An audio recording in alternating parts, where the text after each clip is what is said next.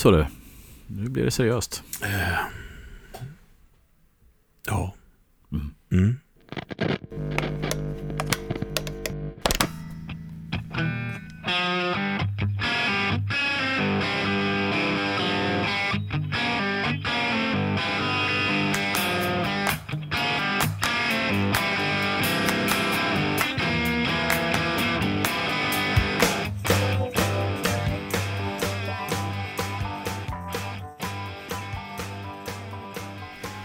Då ska ni allihopa vara hjärtligt välkomna till ytterligare ett avsnitt av Ultimate Guitar Gear Podcast. Jag heter Ulf Edelön. Och jag heter Fredrik Heghammar. Yes. Vad ska vi prata om idag, Uffe? Vi ska prata om en stor inspiration för oss. Så pass stor så att vi till och med har inkorporerat dem i vår podd. Ja, precis. Ni hörde precis introt här, så är ju det med gruppen Black Crowes. Och även utrot. Även utrot, precis. Låten Sting Me. Det har vi faktiskt fått frågor om. Vad är det för låt? Den tycker vi är väldigt bra. Den är väl från skivan Southern Harmony. Nej, Southern Comfort Harmony, va? Southern Comfort. Det är väl drycken, va? Ja, jag tänker just därför. Southern Harmony någonting. Ja, men den heter, nu ska vi göra det här ordentligt. Nu ska vi se. Det är ju så att vi har ju ett tributeband också, så att, och vi har spelat ganska många år, men vi vet fortfarande inte vad låtarna heter, utan vi nynnar dem. Och Southern Harmony and Musical Companion. Ja, du ser. Som är deras andra platta. Ja. Vi ska helt enkelt prata om Black Crowes. Ja, men alltså, det är ju gitarrister då som har inspirerat oss, som spelar i det bandet och har spelat i det bandet framförallt. Och det är ju gitarrljud på platta som är att dö för.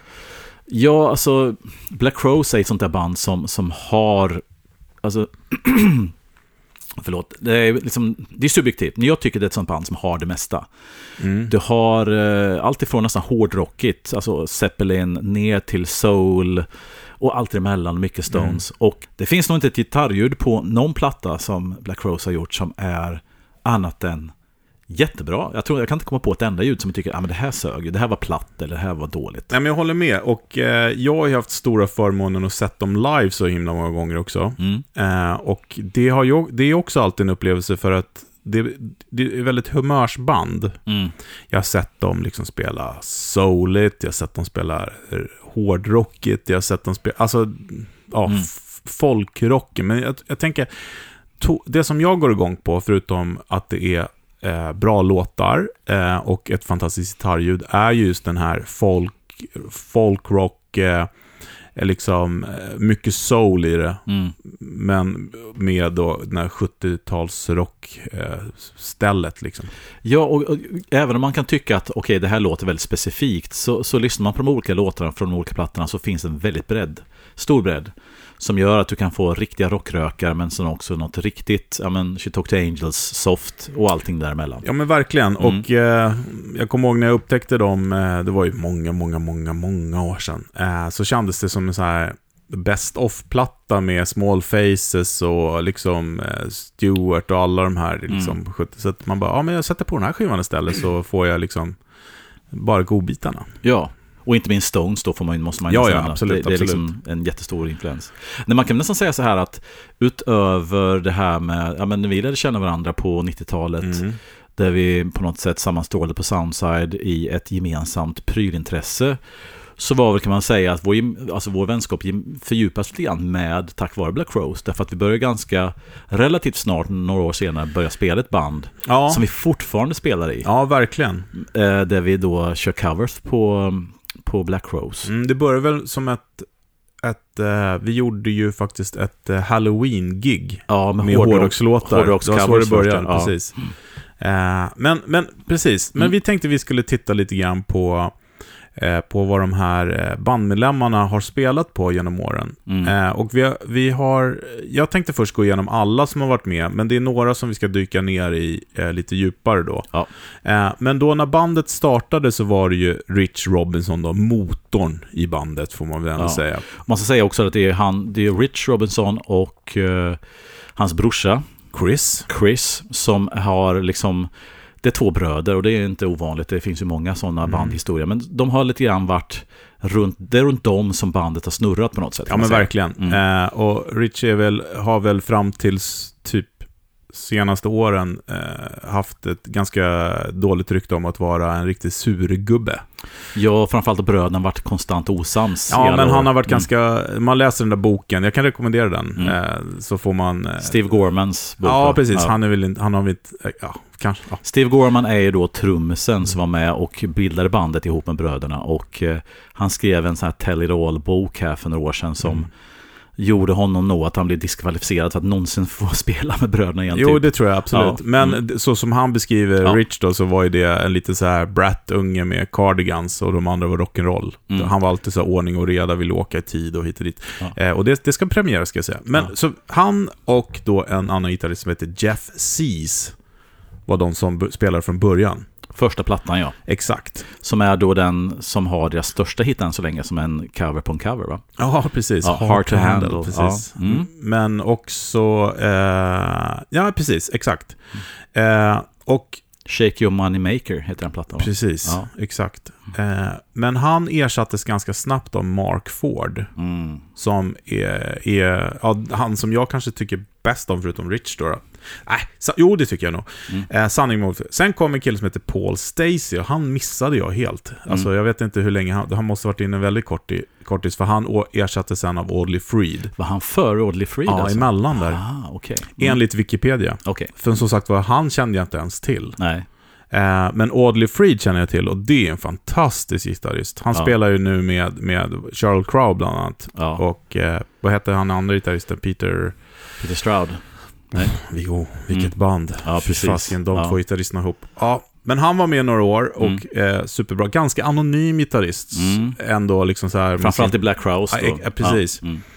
Jag ska prata lite mer om honom sen. Ja, precis. Exakt. Jag ska prata om Mark Ford. Men sen ersattes han av Luther Dickinson. Som är ju en otrolig slidespelare. Och jag kommer ihåg den perioden han var med i Black Crowes, då var han, alltså man kände knappt igen han nu mot han var då. Han måste ha varit i sin absoluta flummigaste period någonsin. Men spelar som en gud. Och han har ett vad heter hans band som han kör nu? Mississippi någonting, All Stars eller någonting, som är helt asgrymt. Han var med ett tag, sen ersattes han av en kille som heter Jackie Green, som är så multi-instrumentalist kan man säga. Han spelade ju också det här Trigger Happy. Trigger Hippie heter den, förlåt. Inte Trigger Happy. Trigger Hippie med Steve Gorman. Steve Gorman med trummisen, och Tom Buchwald. Med Joan Osborne sång. All right. Ja. Men undrar om inte Audley Freed var med där på ett hörn också? Jo, han har också spelat där. Ja, precis. Sen i alla fall så kom ju Mark Ford tillbaks.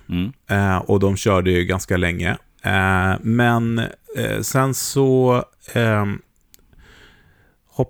la de ju ner bandet. Och då startade ju Rich Robinson och Mark Ford då Magpie Salute. Och sen så då blåste de liv i Black Crowes igen. Och då var inte Mark Ford med längre. Det var ju bara bröderna som var kvar original. Resten bytte de ut. Men då kom då en gitarrist som heter Isaiah Mitchell. Issy som vi har kallat honom. Eller som han kallar sig. Och där är de idag. Även om det är så att jag har sett Charlie från Blackberry Smoke ganska mycket nu på sista tiden. Aha, coolt. Jag tror inte att han ersatt honom med. Jag vet, han Isaiah eller Issy då har ju också sitt band Earthless heter de det. Ja. Men i alla fall så att de här tänkte vi gå igenom och bara liksom titta lite grann på vad de spelar och ljud som har stuckit ut lite så här. Men kan vi säga att Jeff Sees då bara liksom går igenom så där de som man känner till. Det var lite roligt för han spelar ju på någon form av 50-tals Les Paul med en P90 i halsen och en handbacker i stall. Det ser ut som att det ser ut att vara gamla loggan, så att det är nog tidig 50-talare. Men han hade ju liksom inga egna grejer mer eller mindre, så han spelade på Marshalls silverjubileum liksom. Som var Rich Robinsons. Ja, exakt. Så att det var så. Men ska du börja med tungviktaren då? Rich? Det kan jag kanske göra. Och jag menar, det är väl det som tar mest tid. Ja, men precis. Nej, men alltså Rich Robinson har ju varit den här konstanten genom alla år. Ja, han skriver alla låtar mer eller mindre också. Precis. Han skriver alla låtar och har varit, liksom, kan man säga, den musikaliska motorn i Black Crowes ända från början, ända fram till nu. Och medans då har, alltså lite grann som, kanske inte som Stones, men lite grann så att som Keith, som alltid varit konstanten, så har en del andra passerat revy. Inte så många som i Black Crowes, men det har alltid varit en gitarrist, några plattor och sen så har det kommit nya. Men Rich har varit från början. Och jag menar, den första plattan som heter då Shake Your Moneymaker gjordes ju då, och ska vi snacka lite prylar, så var det ju så att det är en Silver Jubilee Marshall som jag tror de bägge gitarristerna använde. Och nu pratar vi live framförallt också. Ja, men även inspelat. Okay, ja, jag tror att om man lyssnar på första plattan så är det mycket det här klassiska JSM 800 med lite mer värme, som jag tycker att man kan säga att Silver Jubileen är. Mycket av det soundet finns där. Ja. Och överhuvudtaget är första plattan lite mer en så här 80-talsandning, tycker jag, innan de landar i vad jag tycker de gjorde bra. Det är en jättebra platta, men den är lite ruffigare, lite enklare, lite rakare så. Det var så roligt, i boken där så pratar de ju också om att om man tänker sig, vi som spelar, vi spelar i Black Crowes och det är väldigt mycket öppet G. Han hade inte lärt sig det då. Det var ju managern som visade honom hur Keith Richards gjorde, så att låtarna på den skivan är ju skriven med vanlig stämning. Ja, och det har du rätt i, för att lite grann av den här liksom rootsiga Stones-vibben dyker ju upp på andra plattan. Och där har du mycket mer än öppna stämning. Men han lärde sig det på den första skivan, men det var nytt då, det får man tänka. Ja. Och han har inte riktigt landat i det. Man tycker hela bandet har inte riktigt landat i vad det är de låter som. Och tyvärr, eller man ska säga, var ju den plattan som sålt mest och var det stora genomslag. Precis. Så de aldrig riktigt upprepat. Nej, exakt. Och för mig var det likadant också. Jag vet innan, för att jag spelade ju lite Black Crowes och sånt innan du kom med, och då körde jag också inte heller G. Nej. Och Mark Ford gör det inte. Nej. Han spelar vanlig stämning. Och det är lite grann det som är coolt med, vi kommer till det sen, men det här med att Rich Robinson kör väldigt ofta det här stämma ner A-strängen till G och inte använda, och sen så tjocka strängen till D då, eller inte använda den alls. Båda ena blir D. Ja, precis. Men som sagt var, Rich Robinson, första plattan var ju väldigt mycket Silver Jubilee Marshalls. Och man kan säga så här, genom hans karriär, han har ju en shitload med gitarrer, men det är kan man säga en 4-5 gitarrer som han alltid kommer tillbaka till. De var väl nya då vid den tiden också? Ja, jag tror att han skaffade de här gitarrerna under då första plattan, första turnén, men det är en svart Tele Custom, va? Med en som har då en humbucker i halsen och en telemic i lilläget. Och sen så ganska snart hittar han sin 68 tele som också har en humbucker mitt i halsläget, tror jag. Ja, det tror jag. Ja, jag för mig det. Och sen har den en röd 335 med den här custom-made brickan på med Bigsby. Som sen vart en signaturmodell på Gibson. Exakt. Fölster har haft en sån. Och sen så har han sin 68 Goldtop med humbuckers på. Och sen så är det nästan alltid ända sen första eller andra plattan funnits någon Gretsch med i någon form. Oftast någon White Falcon. White Falcon har han absolut. Ja. Men den där 68 Goldtoppen, den var ju också med i översvämningen. Jag tror att nästan alla hans gitarrer, inte minst då den röda 335 var med. Och de är ju Survivors då som är fixades till. Det är rätt coolt. Flood Survivors. Så att Rich Robinson genom hela karriären egentligen har, och sen så finns det olika eror där. Ska vi ta dem parallellt liksom? Ja, men vi kan köra gitarrerna där, måste jag säga, lägga till. Han har ju spelat också Trussart, han har spelat Semitis, jättemycket Semitis. Just det glömde jag säga. Han har ju en sån här discfront precis. Som är assnygg och cool. Och det var lite roligt, eller det var inte alls roligt, för dödsboet, alltså gubben Semitis, vi ska komma till det, veckans prylar faktiskt, men han dog ju tidigt 2000-tal, men nu sålde de hela hans workshop. Just det. Alla verktyg och allting. Ja, jag såg det var ute på auktion. Jätteskum och grej. Också breven, bland annat från Rich Robinson, när han skrev till honom och beställde de här. Han höll på att vela kring något stall och såna saker och lite såna saker. Så att det var kul att läsa liksom. Och sen säger jag också att Rich Robinsons pappa var gitarrist. Och en av de gitarrerna som han använde från sin pappa, som han nog har fått ärva nu här, är en Martin D28 från 53, som han bland annat spelar Talk to Angels. Jag tänkte ju säga att han har, jag tror att han har Semitis akustiska också. Men han spelar Asher har han ju också. mycket strata också faktiskt nu på senare tiden. Så att han har ju haft en arsenal. Och inte minst SGs. Men juniors också, mycket juniors nu har jag sett. Men om man tar med de här 3, 4, 5 första gitarrerna så har man då i alla fall 80% av det men de har hängt med liksom. Och som man spelar in med mycket. Och som sagt, första plattan tycker jag låter mest som Marshall superjubileum, eller vad säger jag? Jubileum Marshalls. Men starkare där har han ju gått lite fram och tillbaka. Det har live framförallt. Ja, framförallt. Och i studion, det går nästan inte att säga vad han använt i studion, men vissa undantag för att han har verkligen, ju längre tiden gått, desto mer tillgång till grejer de haft och lånat av producenter. Så att starkare är verkligen all over the place. Ja, men mycket tweed vad jag förstått. Gamla tweed-starkare. Ja. Men också, det här vet jag nämligen att då, kommer du ihåg när vi var i New York, du och jag, första gången. Då kommer jag ihåg att jag läste ett reportage om att de hade spelat in, jag kommer inte ihåg vilken skiva det var, men det var med Harry Joyce. Då hade de kört full volym med liksom 412 Harry Joyce-topparna som är typ som Hi-Watts.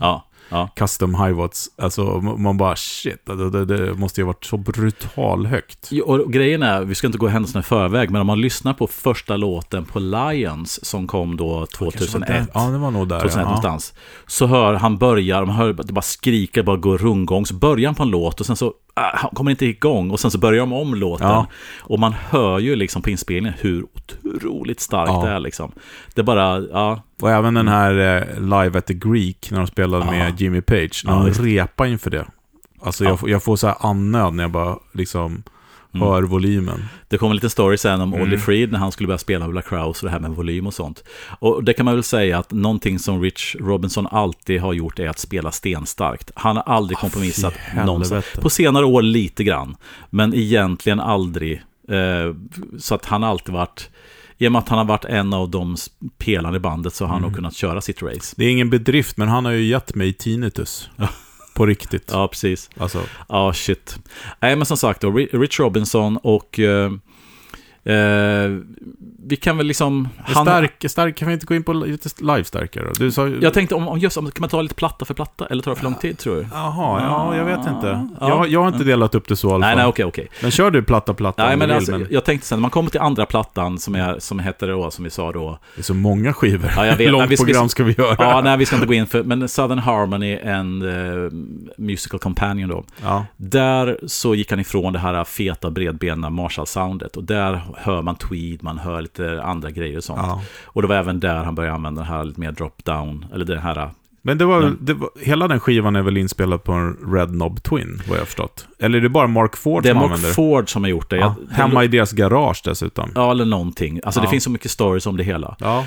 Men jag gjorde ju en intervju med honom där han berättade om det. Ja. Men man säger så här, nästa steg, om man säger att om man ska dela upp det så här rufft, så här att Rich Robinson hade då Civil Jubilee Marshall för första plattan, och sen andra plattan vet vi inte riktigt. Sen så kommer de här plattorna Amorica, va? Och vad heter den som kommer efter sen? Jag kommer inte riktigt ihåg nu, men då blir de ju presenterade för Mark Sampson. Just det. Så att någonstans som i intervjuer beskrivs som det värsta samarbetet någonsin de har haft med en förstärkarbyggare. Vi pratar alltså Matchless. Vi pratar om Matchless. Och det är Amorica och Three Snakes and One Charm. Jag tror inte de spelade in med Matchless på Amorica, möjligtvis lite overdubs, men Three Snakes and Charm var inspelat med Matchless. Ja, de hade ju så enorma 8-12 Matchless där det liksom satt dubbla toppar i samma kombo som stod uppe på en 2-12-kombo som stod uppe på 8-12. Alltså, jag kollar lite grann på det här, och det roliga är att det du beskriver är ju att det finns ju, dels tog de bort Matchless-loggan och ersatte det med allt ifrån, det är någon som står Corkscrew. Ja, Corkscrew, precis. Och någon står Southern på någon. Och den du beskriver är alltså en gigantisk stor topp där du kombinerar en club med en topp. Ja, det ser ut som en kombo. Med en Super Chief. Ja, exakt. I samma topp. Och sen står den på en 8-12. Ja. Som jag tror, 8-12 tror jag inte hade handtag eller någonting. Nej. Så det var ju en mardröm. Ni kan ju storyn om att Pete Townsends roddare såg isär hans 8-12. Men de där har sålts på Reverb för inte så länge sedan. Jag tror att han gjorde sig av med de flesta. Sen hade han i sig 2, jag tror det var Chieftains eller vad det var, som var i tweed också. Som blev stulna, som han sörjer. Men det var några år där från 94 fram till slutet på 90-talet som de körde mycket Matchless, framförallt live. Och på platta så var det ju säkert hur mycket olika stärkare som helst. Absolut. Så att, och sen kommer då nästa era som är någonstans runt slutet på 90-talet. Det är By Your Side-plattan. Där någonstans. Ja. Och det är då han börjar använda de här Harry Joyce. Precis, som mer eller mindre är Hi-Watt. Ja, alltså ni som har koll på läget vet att Harry Joyce var ju han som byggde stärkarna på den goda tiden så att säga. Och det är hans wiring. Ja, Hi-Watt, ja. Det var hans wiring som är så, vet den här, alltså klassiska liksom. Så att det var det. Ja, och så att jag menar, silverjubileemarschen, den dyker upp då och då, tycker jag. Jag har sett bilder nu på senaste riggen och sett några rig rundowns genom åren. Jag ska väl säga att den är fortfarande med. Den står bakom. Det är två grejer som är liksom fortfarande med sedan hela tiden egentligen. Och det är, inte hela tiden, men de senaste 20 åren, det är fullton-ekos, 2 stycken bandekos. Och sen så har han någon sån här reverb unit, och sen så silverjubileen.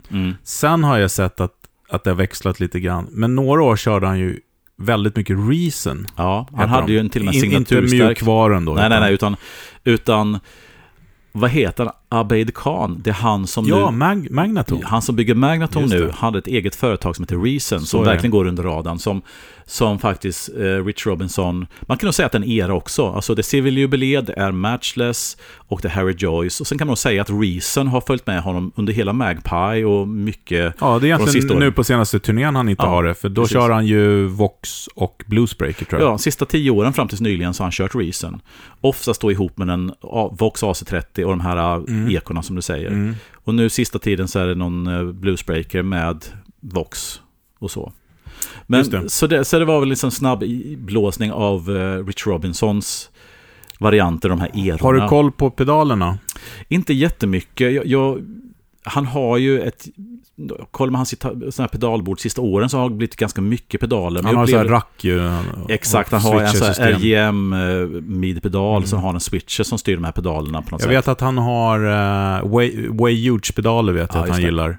Och sen så lite så här gamla klassiker och sånt. Men det är lite in och ut. Klon tror jag han har också och lite sånt. Precis, de här tidiga klassiska plattorna så känns det inte som att det är mycket pedaler alls. Nej, det kom på senare år lite grann så. Och han har ju de har ju som bås uppe på scenen också. Som ser ut som kobås. Just för att han kör ju så jävla högt. Ja, han har till och med börjat köra med sån här plexiglas frontar på den. Och jag kanske har nämnt det i podden förut någon gång. Men som sagt, jag fick tinnitus när jag såg dem på Konserthuset i Stockholm. Jag har aldrig hört så hög volym någon gång i hela mitt liv. Men sen så bara nu är det nästan 10 år sedan, när jag bodde i New York, då var jag ju kolla på hans soloprojekt. Ja, just det.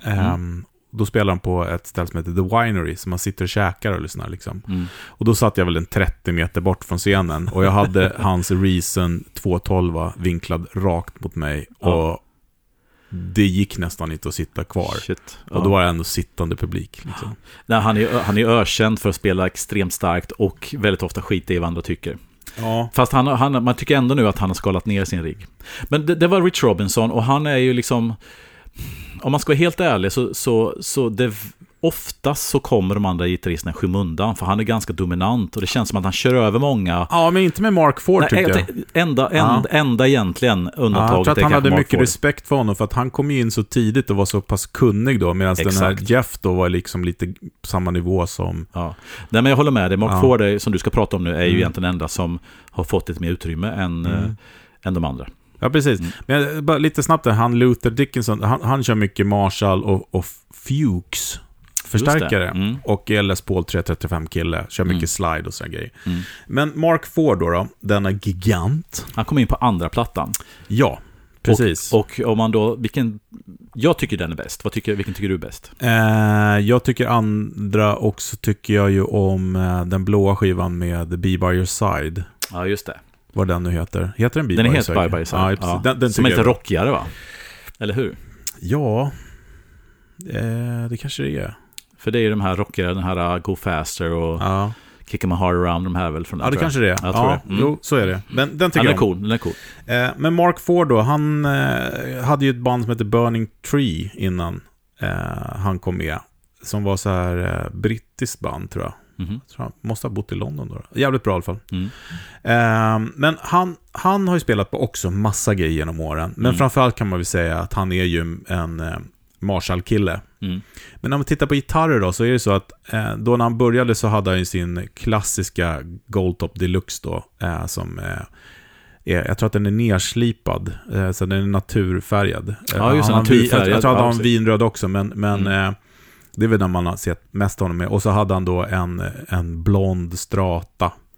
Jag tror inte att det var någon vintage strata, utan mer så här tidig 90-talare liksom. American Standard helt enkelt, tror jag. Ja, just det.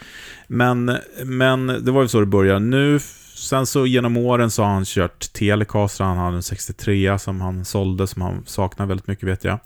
Han har kört lite junior, men framförallt då så har han ju då den här Asher har ju en Mark Ford-modell som skulle vara då precis en blandning mellan hans favoritstrata och en junior. Just det, som ser ut som en lite strata fast med 2 P90, va? Precis, exakt. Jävligt cool gitarr. Och den har också den här tone variatorn på sig. Just den här klick, som Fölster snackar om. Precis, den har han ju kört på mycket. Men sen var det ju här också att han då var inne hos Asher och skulle hämta någon sån här då, och så får han se då den här Electrosonic hänger på väggen. En sån som jag har då. Och det var då nummer, jag vet inte vilken det kan vara. Jag tror han köpte den, måste ha varit efter den här. Efter den du har? Ja, men det är någon, antingen är det där nummer 3 eller så är det där nummer 2. Okay. Något sånt. Skitsamma. Craig Ross då, som också är en fantastisk gitarrist, som spelar med Lenny Kravitz, precis, bland annat.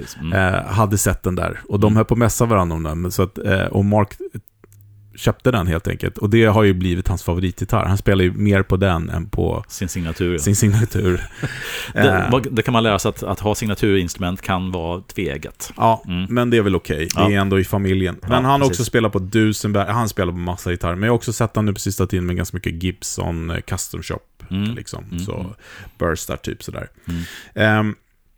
Och han är flitigt användare av analogman-pedaler. Han använder Sun Lions, den här kombinations som Fölster har. Det är alltså en fuzz och en boost. Just det. Analogman delay använder han. Face 90 analogman. Nej, Face 45. Precis en sån som Fölster har. Det är väl kanske inte helt... den som jag har börjat tycka, den ska jag kolla på. Om man säger så här, alla grejer på den här listan förutom Wow-an vet jag att Fölster har haft. Okay.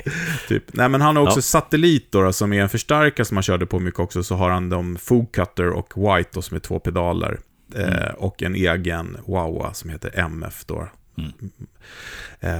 Som är lite roligt. Han skojar ju mycket om det här Mark MF Ford motherfucker då, men det är Mark Ford står för. Precis. Men förstärkarmässigt så är det lite kul. Han körde ju då mycket Marshall 50 watts typ 70, inte Plex utan tidigt 70-tals. Tidigt 70 där. Och så har han kört också, kombinerat den mycket med någon form av Fender. Just det. Combo, Deluxe eller Twin, det har varierat lite grann. Och ibland till och med Showman. Men han har också kört ganska mycket Twin. Sånt. Men sen så då körde han ju också Matchless då, precis. Alltså de var ju sponsrade. Ja, de körde liksom Matchless backline. Ja, liksom. precis. Men efter det så var det Rocafort. Kommer du ihåg det? Ja, jag kommer att han gjorde reklam för det. Ja, jag vet inte om du testade det när vi var i New York. Jag tror det. Jag har gjort det i alla fall. Ja. Men sen så hade han tydligen en förstärkare som heter Schreier. Nytt för mig, men såg ganska cool ut. Okej. Det hade han också sin signatur stärkare. Headstrong har han också kört på. Matcher såklart. Men nu för tiden då väldigt mycket Satellit då. Där han har sin egna Satellit-amps. Och Fölster har haft den, och den köpte jag utav honom. Fantastiska förstärkare. Otroligt hög volym då. Men han kör i alla fall på 2 stycken. En som är lite el 34 och den andra kan variera lite med en el 84 eller 6v6 eller någonting sånt där lite bland. Men alltså, om man säger så här, han var ju med på de 2 andra och tredje plattan, om inte jag minns helt fel. Jag tror inte han var med på 4:e. Jag tycker att han lirar ju helt underbart, men om man kollar soundmässigt, den som gör såspotatisgrejen känns det som att det är Rich som gör. Ja, men det tycker jag. Och sen så gör ju då Mark Ford de här fantastiska solorna och Alltså den grejen. Men det känns inte som att han snöt in lika mycket. Det känns som att han har gått med mellan olika prylar. Jag tar det här, det funkar. Ja, men Rich varit lite noggrannare med, eller hur man ska se det. Jo, men det är 100% så. Och jag kan ju rekommendera då att gå tillbaka, så ni som är intresserade av att höra mer om han spelar för prylar och närvarohur, så gjorde vi en intervju med honom när jag var med Guitar Geeks. Just det. Just det. Jag vet att för vi pratade efter, han uppskattade den intervjun väldigt mycket, för vi pratade inte om att brorsorna bråkade, vi pratade inte om hans drogproblem och hit och dit. Nej. Men grejen är ju så här, under de här åren, han var helt borta. Ja. Så att han inte brydde sig om vad han hade för sound på sin gura, det är fullkomligt solklart. Ja. Man kan säga generellt sett så var ju en del medlemmar i bandet, Ja, det var han som förde in det tunga där, tyvärr. Men Magpie Salute-eran, den tycker jag han hade riktigt bra ljud. Ja. Faktiskt. Och det hänger nog ihop med det du säger, liksom, att när han blev clean så kunde han fokusera på andra saker. Så. Han är en gudabenådad gitarrist, men när han blev nykter så att säga, så tror jag att som många andra så blev allt bättre egentligen. Men hans soloplattor kan jag rekommendera, de är ju skitbra liksom. Men för mig så är ju det riktiga Black Crowes-bandet då med honom. Jag tänkte säga, det är lite grann som Deep Purples Mark II, alltså andra uppställningen är den klassiska, och den som med Colt på bas, Gorman, och sen så får man inte glömma Eddie, vad heter han?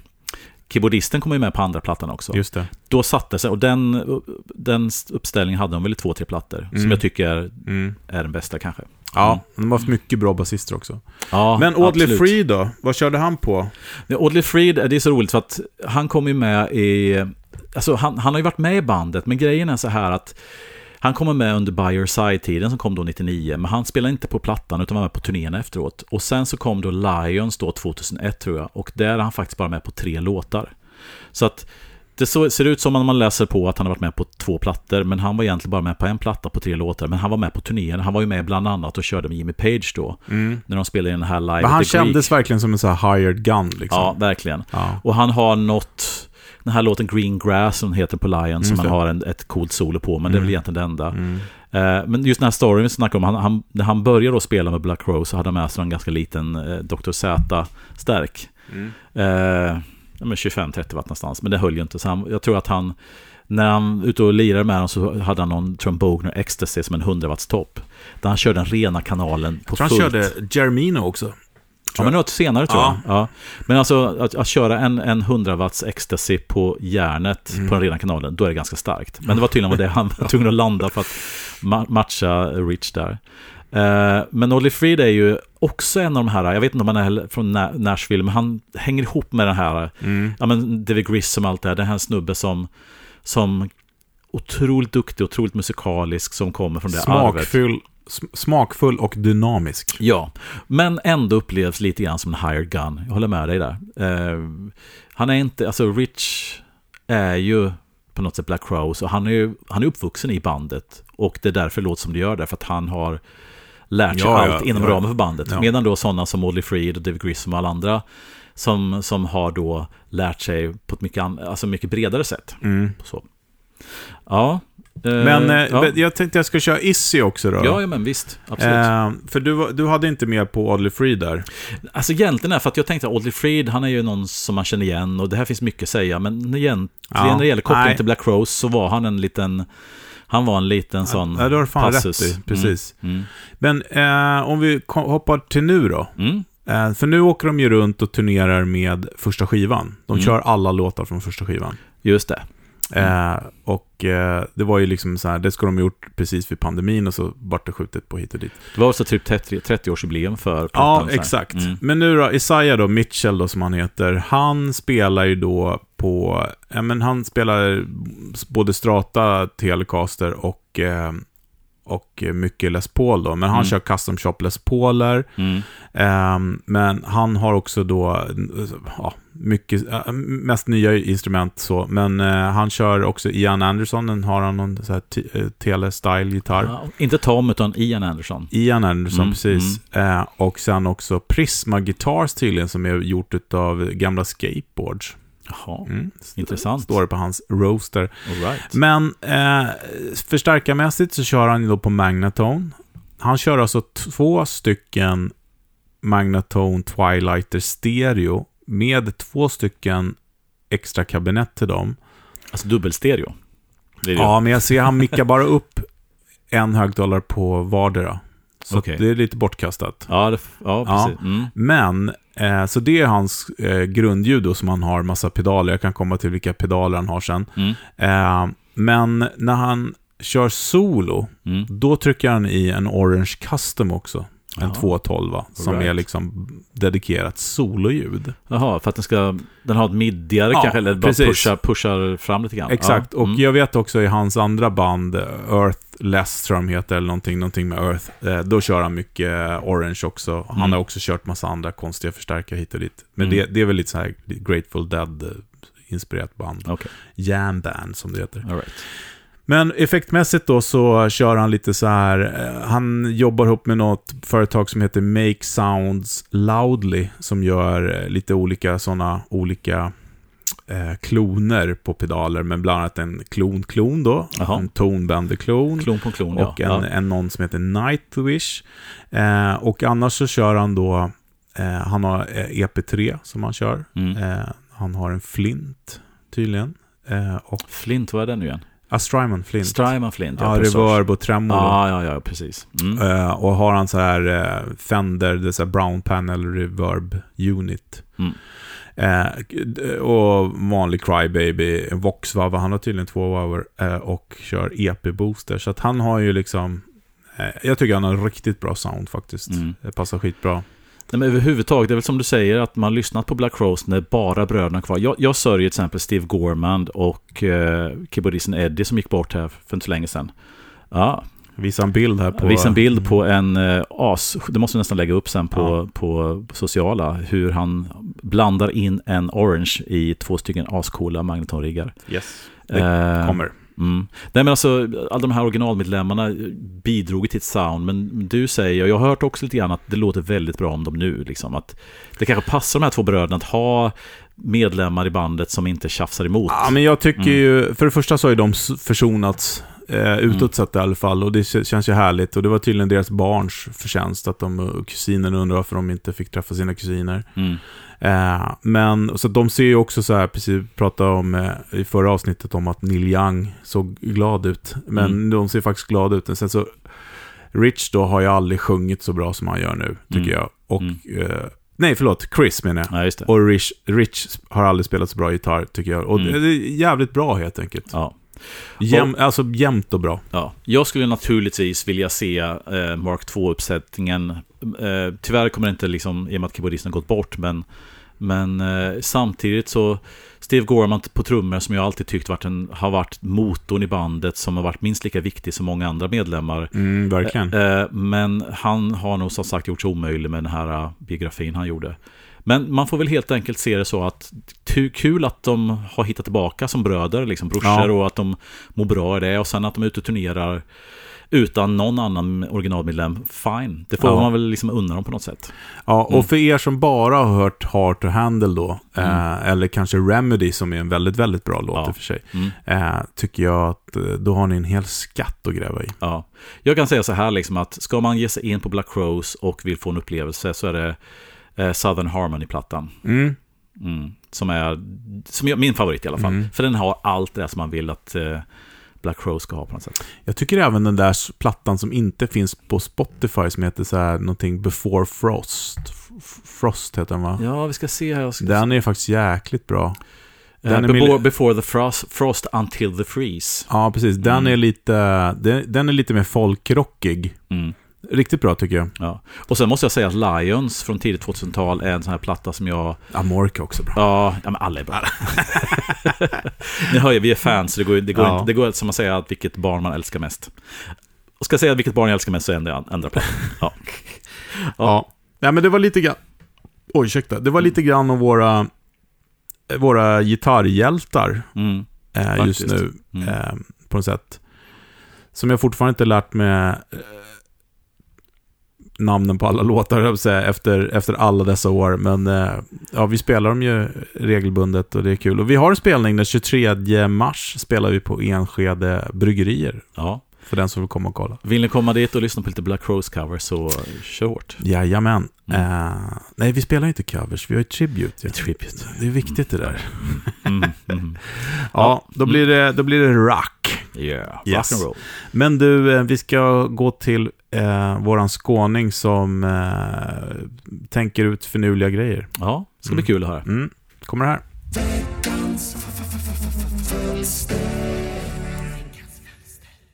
Så där, då kör vi veckans fölster. Och denna veckan har jag döpt avsnittet till pedalbords gadgets.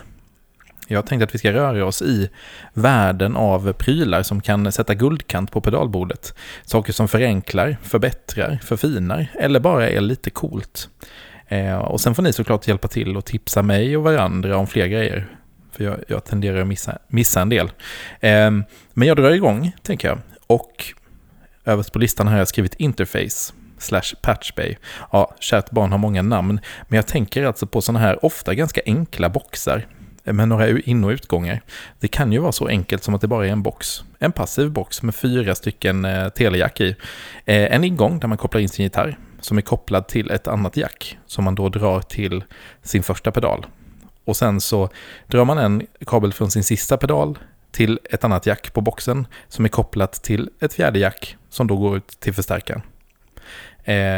Man kan såklart ha väldigt många fler jack på en sån här. Man kan ha massa andra funktioner. Men det där är den allra enklaste. Och fördelen med det här, det är att man kan ha en snygg placering på bordet eller under bordet där in- och utgångarna sitter. Man behöver alltså inte planera sitt pedalbord att första pedalen ska sitta tillgängligt vid sidan för att man ska kunna plugga in gitarren där.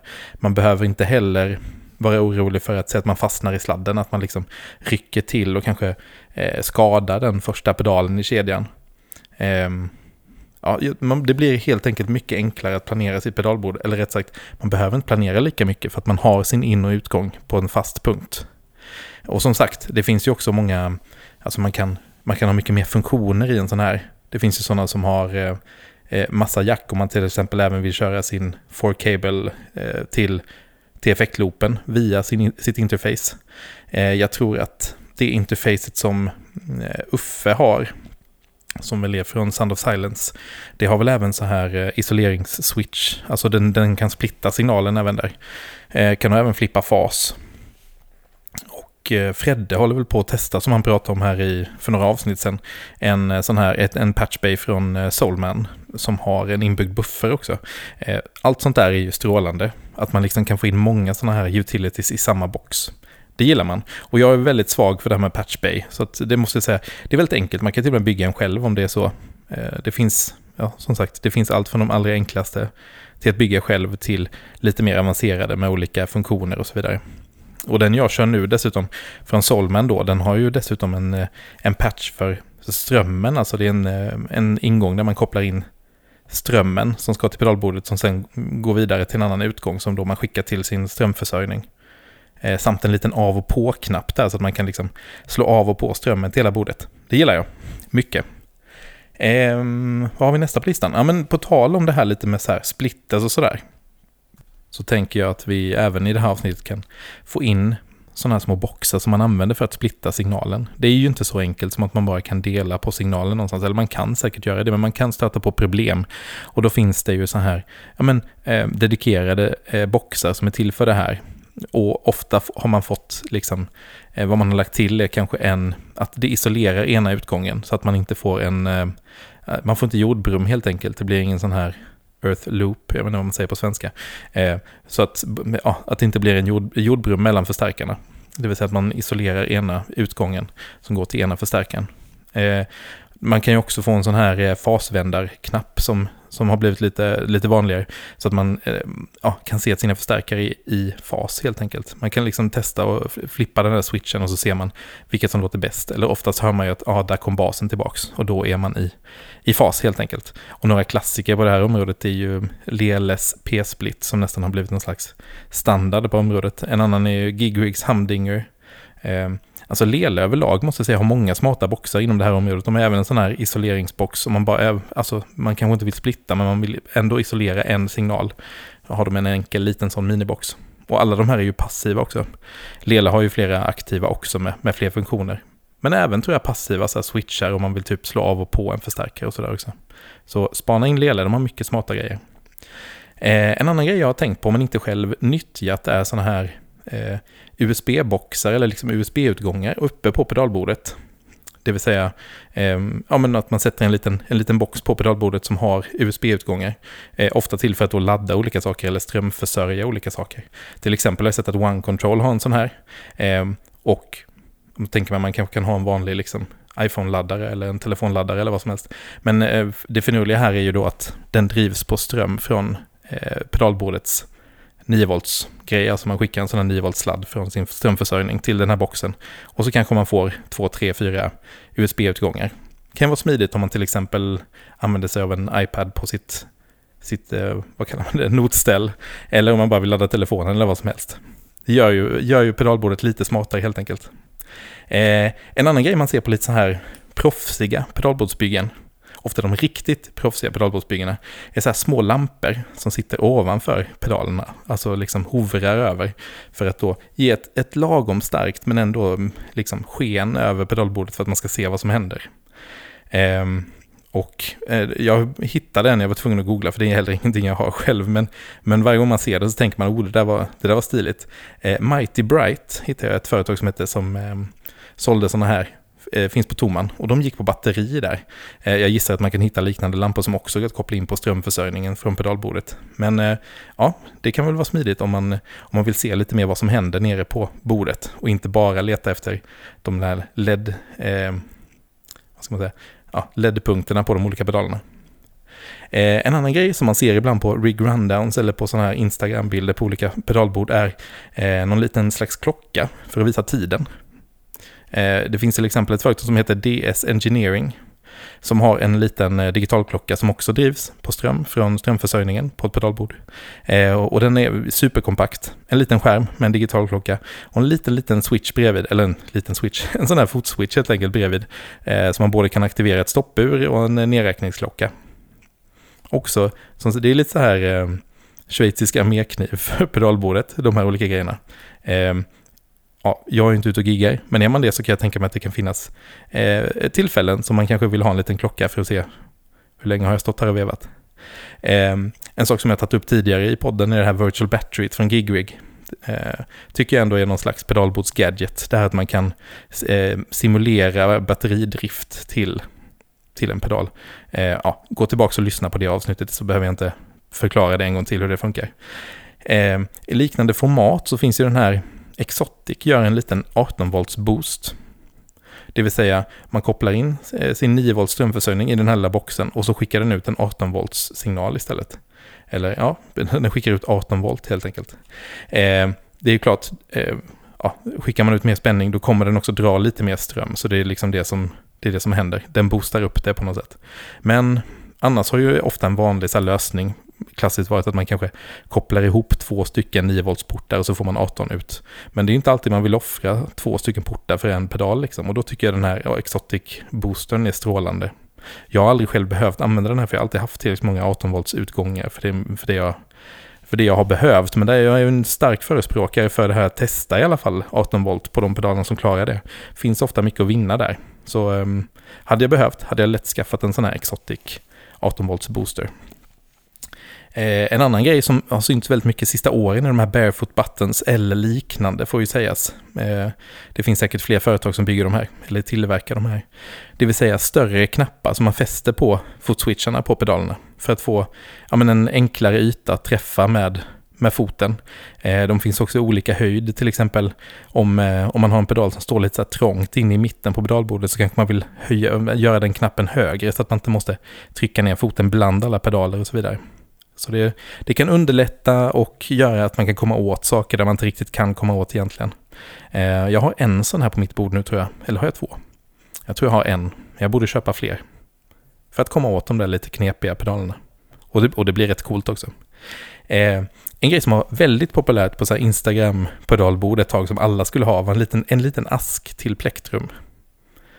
Som man fäste ovanpå pedalbordet. Och just på Instagram-pedalborden, om vi ska generalisera, så var det ofta någon sån här amerikanskt halstablettsmärke. Jag tror det var en liten plåtask som alla hade liksom klämt in någonstans mellan pedalerna. Lite snyggt. Men det är en rätt bra idé faktiskt att ha den där plektrumasken där. Så att man får med sig plektrumen. Så att det ska inte förkastas. Även om det känns som att det var lite inflation på det ett tag. En till grej som jag stötte på här är såna här LED-slingor. Eller LED-lister. Det har väl blivit populärt att ha hemma också sista tiden. Men jag såg att det finns dedikerade sådana här för pedalbord också. Jag såg på Malmö musikaffärs hemsida faktiskt, så har de från ett företag som heter Temple Audio LED-slingor som man då ska fästa under pedalbordet. Och samma här, varför har man inte bara en vanlig LED-slinga? Ja, men i det här fallet så är det ju så att den också drivs då på en sån här, ja, man kopplar in den i sin strömförsörjning helt enkelt. Och det gör ju allting mycket enklare. Och så fick man med en liten fjärrkontroll också så man kan styra hur starkt ljuset skulle vara, tror jag, och vilken färg och så vidare. Det blir lite som de här bilarna i The Fast and the Furious, tänker jag. Och jag tipsade lite på skämt Fredde och Uffe om det här, och då svarade Fredde, ja men det där har jag redan, jag har bara inte hunnit sätta in det än. Så det kommer kanske bilder på det snart då. All right, er tur då. Och Fredrik och Uffe och ni som lyssnar. Kan inte ni tipsa mig och varandra om flera andra så här coola gadgets, sånt som egentligen kanske inte sitter i signalkedjan, eller ja, det kan det få göra, men det påverkar liksom inte ljudet, men det gör allting lite smartare, det gör pedalbordet lite mer till en schweizisk armékniv helt enkelt. Ja, så hörs vi väl nästa vecka, och så kan ni gärna kommentera och posta bilder och allt möjligt sånt trevligt på sociala medier. Vi finns på Facebook, Instagram, Podbean, YouTube. Ja, det är väl det. Så hörs vi nästa vecka. Hej på er. Finurliga, vad kallar man det? Finurliga pedalbordsgrejer, va? Eller vad? Ja, något eller? sånt. Ja. Avverka en hel del där, tycker jag. Ja, verkligen, liksom från stort till litet. Ja, och jag vet att han har pratat förut om det här med velcro. Eller pedal tape, eller vad heter det mer? Dualock, precis. Det är också en bra sån grej att tänka på. Ja, precis. Men där har han ju varit inne ett tag. Jag vet. Ja. Men vad tycker du om man säger, vad är ditt så här pedalbordstillbehör som du inte kan leva utan, eller som du tycker är väldigt nyttigt? Och även kanske någonting som du bara tycker är kul. Ja, men alltså det är ju den här patchbayen, tycker jag är väldigt viktig. Det är väl den som jag tänker på mest in ut och med gärna en buffer liksom, såklart. Buffrar har vi snackat om innan också. Jag tycker att men ett bra case är också viktigt. Absolut. Att kunna förflytta det där pedalbordet, för att göra ett snyggt pedalbord som går att komma åt och hit och dit på ett bra sätt, det är en sak. Men sen att också kunna förflytta det utan att det går sönder. Ja.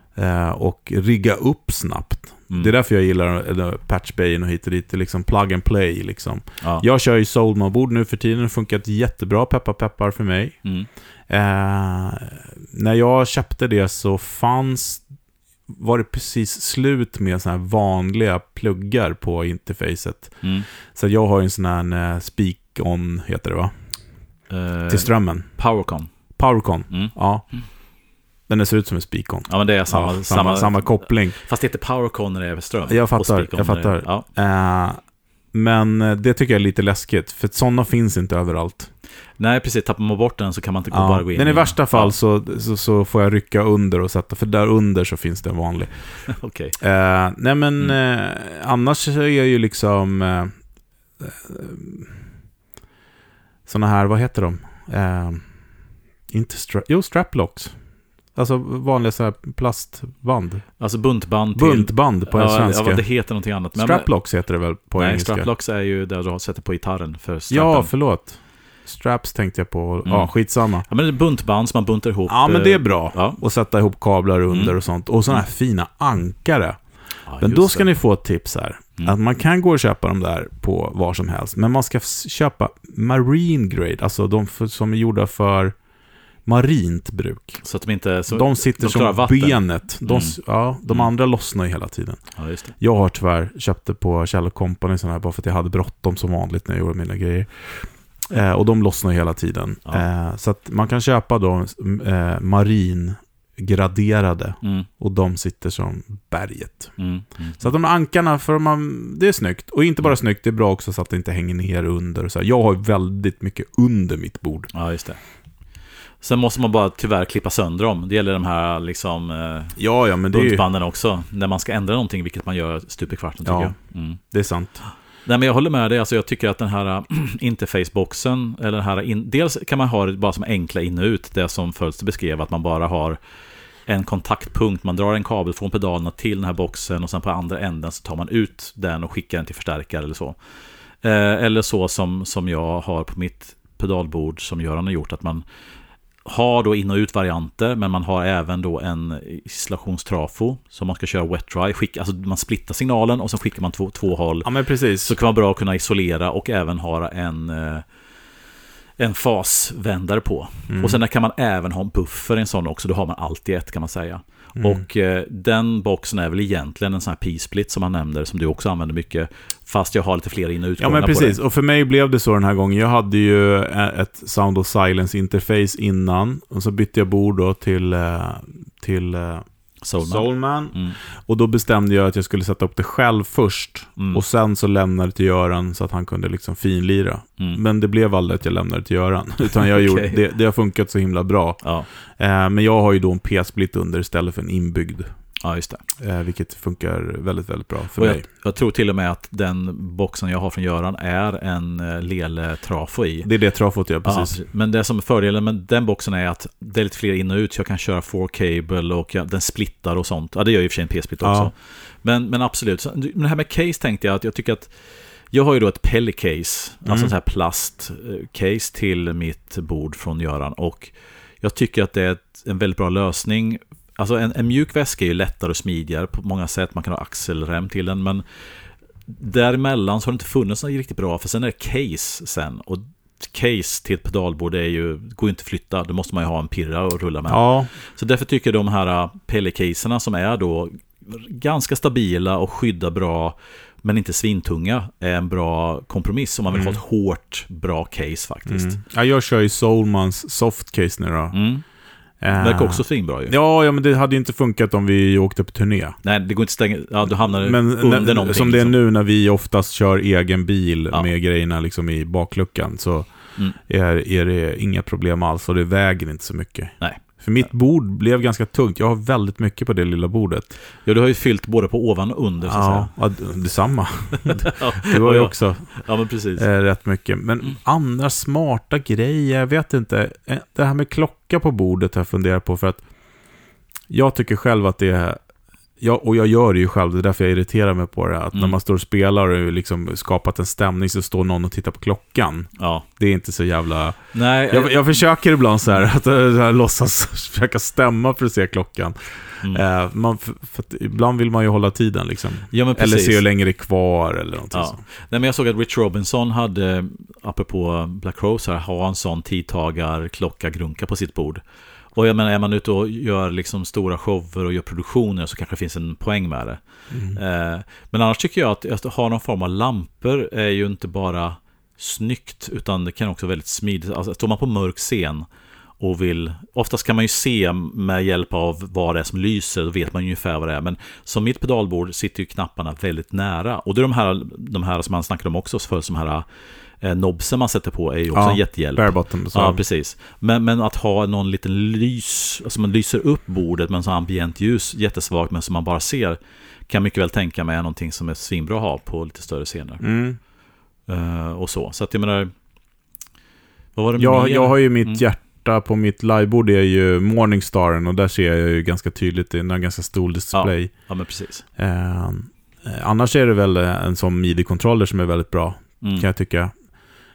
Och nu finns det dessutom så mycket bra sådana passiva boxar som man kan MIDI-styra. Till exempel liksom små loopar eller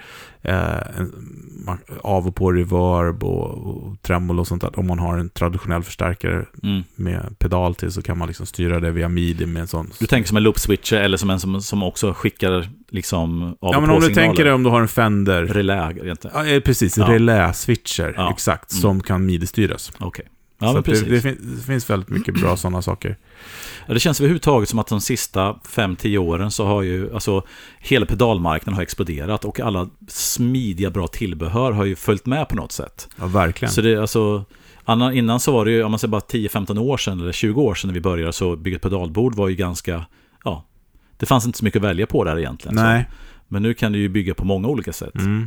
Ja, men det är kul. Det finns ju en uppsjö med grejer. Men jag tycker Fölster nämnde de flesta faktiskt. Ganska komplett, övergripande bild på schyssta tillbehör. Ja, och har vi missat något så får ni lägga till helt enkelt. Och gärna liksom skriv någonting i sociala medier om vad ni använder för någonting. Det kanske var någon sån här riktigt smidig sak som vi har missat här. Jag har ju, jag ska säga också, jag har ju ett fack då på mitt case, eller mitt softcase till mitt bord. Där ligger ju lite sådana viktiga saker som en P-split och lite strängar och lite sådana saker.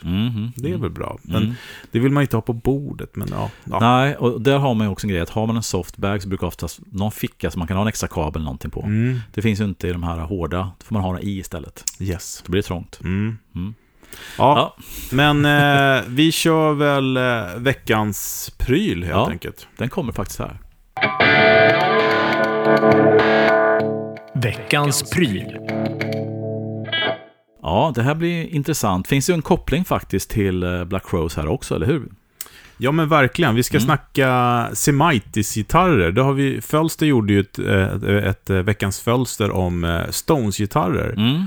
Där det nämndes då. Och den här gitarren i fråga som vi ska prata om är den kommer från Greco.